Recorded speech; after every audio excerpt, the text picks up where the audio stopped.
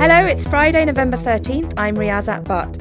On today's Guardian Daily, we'll look back on a week when Britain remembered its war dead and coffins continue to come back from Afghanistan. We are not yet doing nearly enough to show people, to convince people how we are succeeding in Afghanistan. And we are. Difficult though it is, painful though the progress is, halting though it is, we are making progress. We'll look at changing public attitudes to that war and how 21st century Britain views its armed forces. I don't really know, if I'm being honest. I mean, it's a war. You know, it's never going to be like a good thing. Guardian Daily from guardian.co.uk. Joining me for all of this is the Guardian security editor Richard Norton-Taylor. Hello, Richard. Hello. Columnist Madeleine Bunting. Hello. And in Westminster, political commentator Michael White. This week, Remembrance Sunday and Armistice Day were widely observed around the country, and the British Legion's poppy appeal once again did a roaring trade. The occasions were given added poignancy by the images of yet more coffins returning from Afghanistan, as always passing through the town of Wootton Bassett. Guardian Daily's Tim Mabey went down to Remembrance Field in London. All around me, on the lawns beside Westminster Abbey, leading onto Parliament Square, there are thousands of small wooden crosses. This act of remembrance has been carried out by the British Legion since 1928. The crosses are grouped by regiment or service, but also here just in front of me, there are those for the dead in the current conflicts in Iraq and Afghanistan. These also carry the photos of the dead. Could you tell me where you're from? And We're from Basildon in Essex. And why have you come here to the field? Remember my dad and dad. And basically because we really wanted to come up here to see what it's all about, you know. It's unbelievable, you know, the amount of deaths that have occurred in fighting wars. And does this 11th of November seem different to you from previous years? It does, yeah. I think it's been highlighted this year with the unfortunate lads that have come back through Wootton Bassett. Most people didn't seem to worry about it. I mean, we were in the Legion for quite a number of years and we've always followed it, but this year I think it's highlighted the fact that Wootton Bassett has brought it right forward. And how do you feel about the war in Afghanistan at the moment? I don't. I think it's terrible, because there's never going to be one. My grandfather fought in the Second World War, but he didn't die in the Second World War, but he must have fought with hundreds of people who did. So you have to come, you know? It has to be acknowledged. May I ask how old you are? I'm 20. So do you think there's a difference between how you feel about it and members of your family now? We always go to church on the Remembrance Sunday and, you know, they always make sure we have a poppy and things like that. And do you support the war in Afghanistan? I don't really know, if I'm being honest. I mean, it's a war. You know, it's never going to be like a good thing. I can see that obviously you've served yourself by the medals. And have you been to the service today? I have, yes. How do you feel about the Field of Remembrance? I think it's wonderful. It's wonderful that everyone comes back here every year, and it's just a fantastic idea. And the fact that it's so packed today, it's just great. It's, you know, it's showing that people are remembering what's happened, and it's even more poignant, obviously, nowadays with people currently serving on operations overseas. So stuff like Health for Heroes, Combat Stress, various charities like that have done a fantastic job. Poignantly for me, I've actually come back to both my grandfathers were killed in World War II, so I've just been able to place a cross for both of them. So it's been really good for me, and obviously to remember friends that I lost in Iraq. So it's hard to ask you this, but do you yourself still support the war in Afghanistan? I do, yes, I do, certainly. I think if you speak to anyone that's currently serving there, the good that we do there outweighs what maybe people may see as a negative perception, definitely. And I think our role in Afghanistan is certainly not finished yet. Tim Mabey reporting there. I want to start by asking you whether you think this Remembrance Day has differed from Remembrance Days in years past. Richard?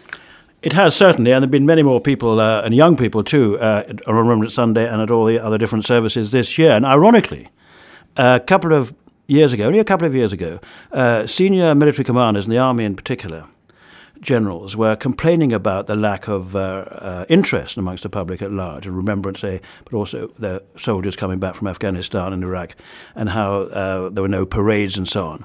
And now, of course, and how when the coffins came back, no one paid any respect either. Now, of course, you've got a lot of parades, and you've got Wotton Bassett almost every week. And actually it's rebounded because these parades and the focus the press and the media generally have put on them means that people are asking many more questions about the conflict in Afghanistan and how it's been presented and how it's been conducted.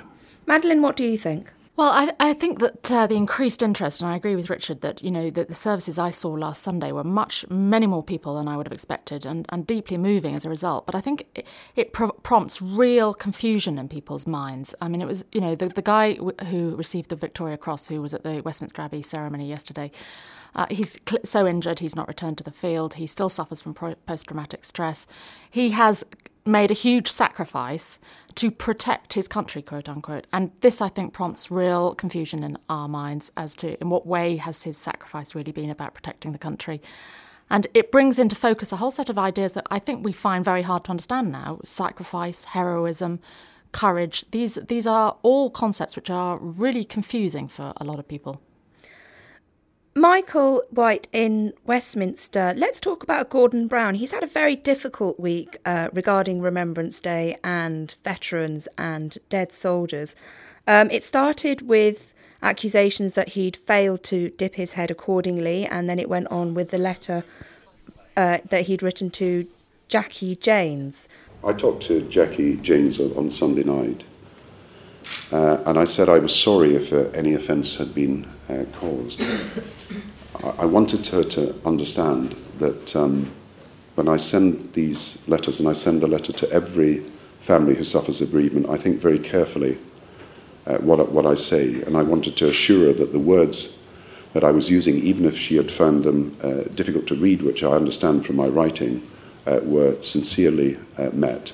I issued a statement yesterday apologising for any grief that had been caused by that. The last thing on my mind was to cause any offence to Jackie Janes, and I think people know me well enough to know that it would never be my intention by carelessness or by a failure to cause any grief to a grieving mother.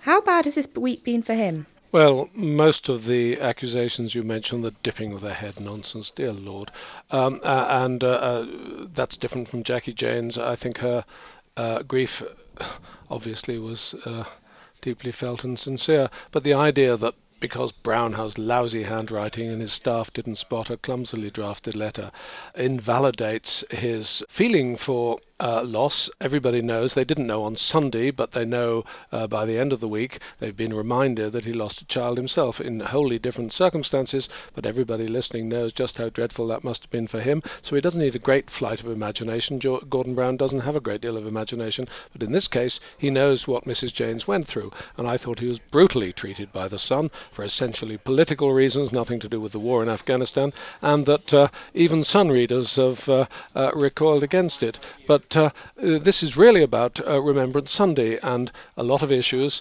come to fore.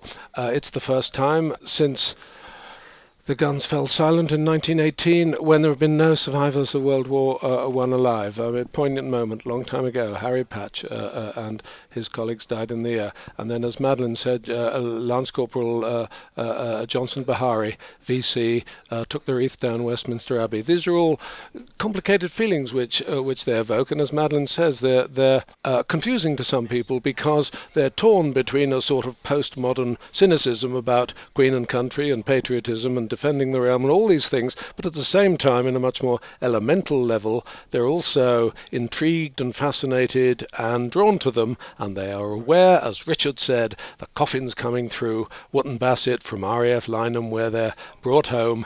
This is deep and complicated stuff, and it's made more complicated by the fact that it is, in my mind, cynically manipulated by the press, which trades on grief, and I have no hesitation in saying pornography of grief. Richard, you wanted to to step in? Well, yeah, I think Mike is right. People want to channel their grief. If there is confusion, and maybe they want to channel even their cynicism, they feel they've got to be against something. What are they against now? They channel it against the government, really, because of and what certainly military commanders have not discouraged this, the so-called lack of equipment, the lack of helicopters, and so on and so forth, which has actually given ammunition, put it that way. That's always some been of the true, families. Richard, though, hasn't it? Well, more so, I think, more so here, and maybe it does, that it makes people feel better, but it's also an objective issue. For years, military commanders, Army in particular, have been complaining about lack of helicopters and so on and so forth. And now it's been taken up, partly because the whole family is getting more and more say in the media. They've been echoing that. Madeleine, is this country unique in the way it commemorates war? Do you think war is embedded in our national psyche? Is it unique? No, I think war is an essential part of the building of most nations, if not all nations. If you look to France, the commemoration ceremonies going on there, or indeed the way that the sort of commemoration ceremonies in America play an absolutely central role in nationhood. But one thing that I am struck by is, having just written a book about an acre in England, in North Yorkshire, when I looked at the history of that acre over 12,000 years, the one most dominant theme was war after war after war, in some way, shape or form.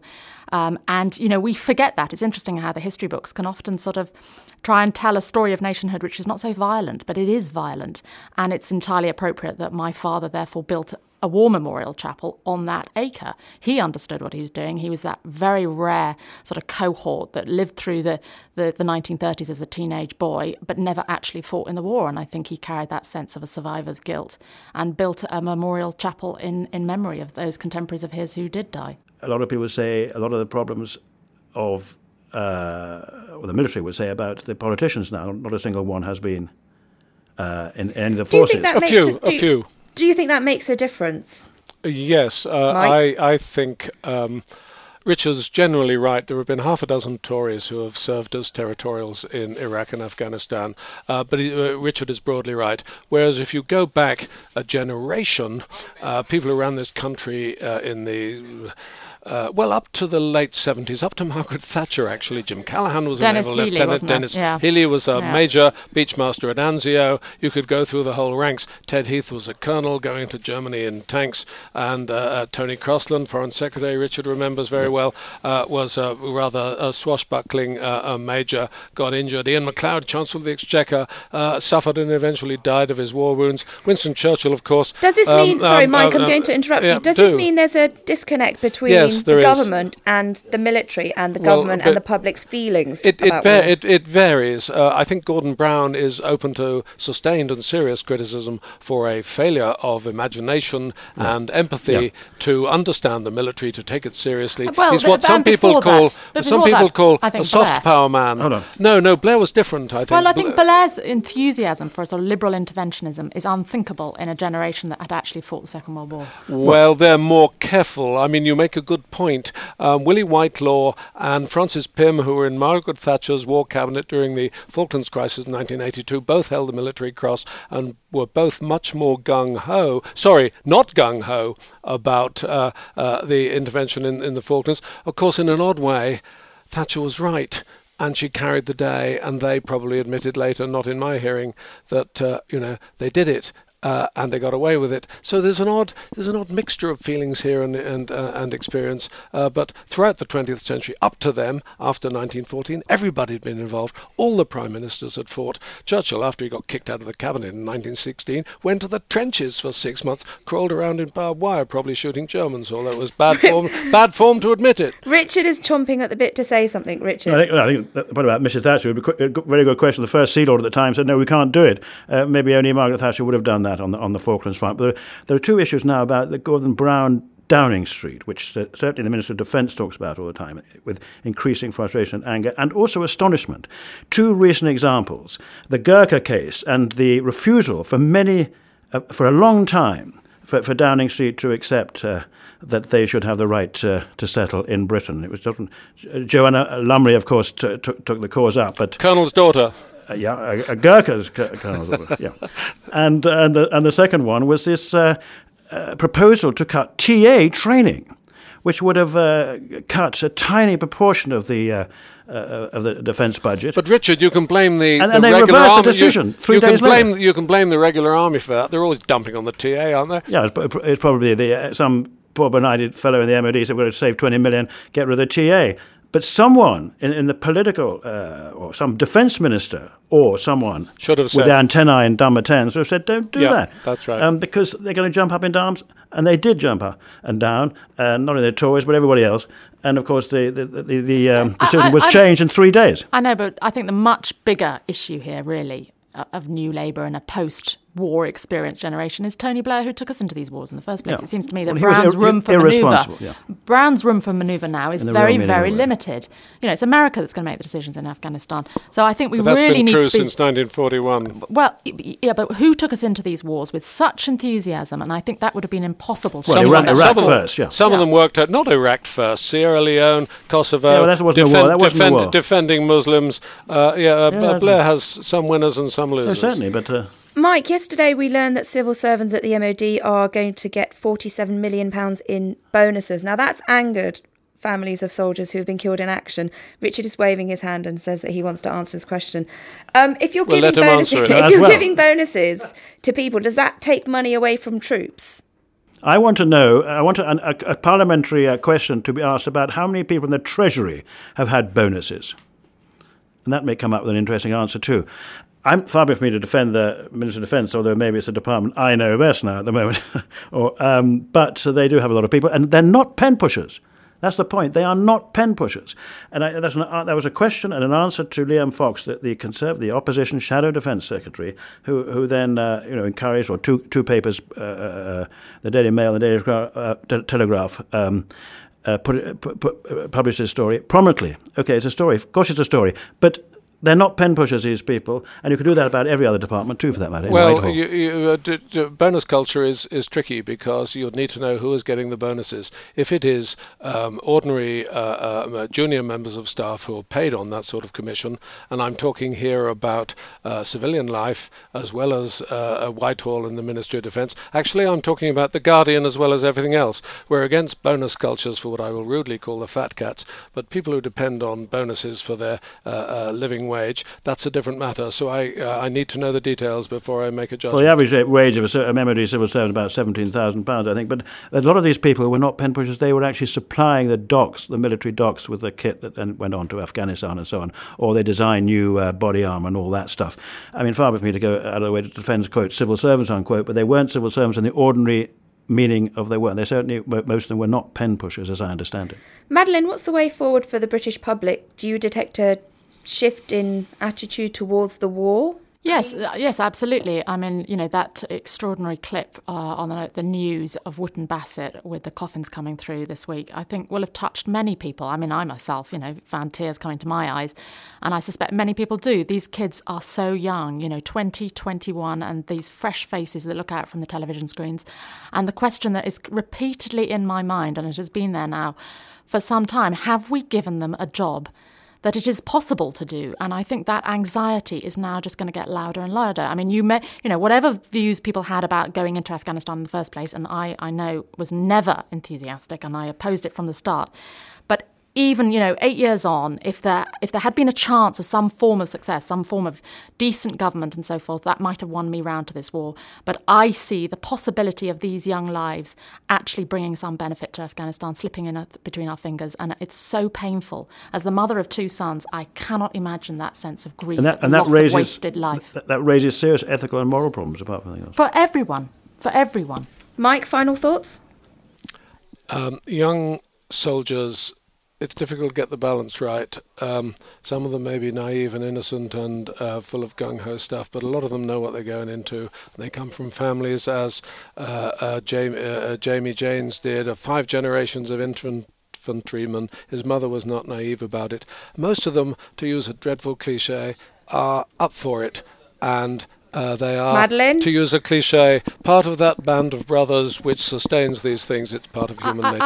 I'm afraid, Mike, I find that such a deeply troubling argument. We know that... I find it troubling, but I know it's real. Well, they may know what they're up for it, but actually we have a contract. We give them a job that it's possible to do, and we give them the best quality equipment to do it. And I don't think we've given them a job that's possible to do. Yes, we do sometimes have to ask this terrible sacrifice of young people to protect our country. In the Second World War, that's what we asked of them, and we owe it to all those that gave that sacrifice for all our freedoms now. What are we asking these young men to do now? And it seems to me that is just not a legitimate request. Well, were they properly prepared for it, trained but also properly prepared for it? Indeed, were the military commanders commanding these young soldiers also properly prepared for it? Well, these questions are always asked, and we're always deficient in all wars. These questions are asked. We just didn't have the internet before, and we didn't have 24/7 rolling news. Madeleine Bunting, Richard Norton-Taylor and Michael White, thank you very much. That's all for this week. You can leave your comments on any of the issues raised in today's podcast. Guardian Daily was produced by Phil Maynard. I'm Riaz Akbat. Thank you for listening, and goodbye.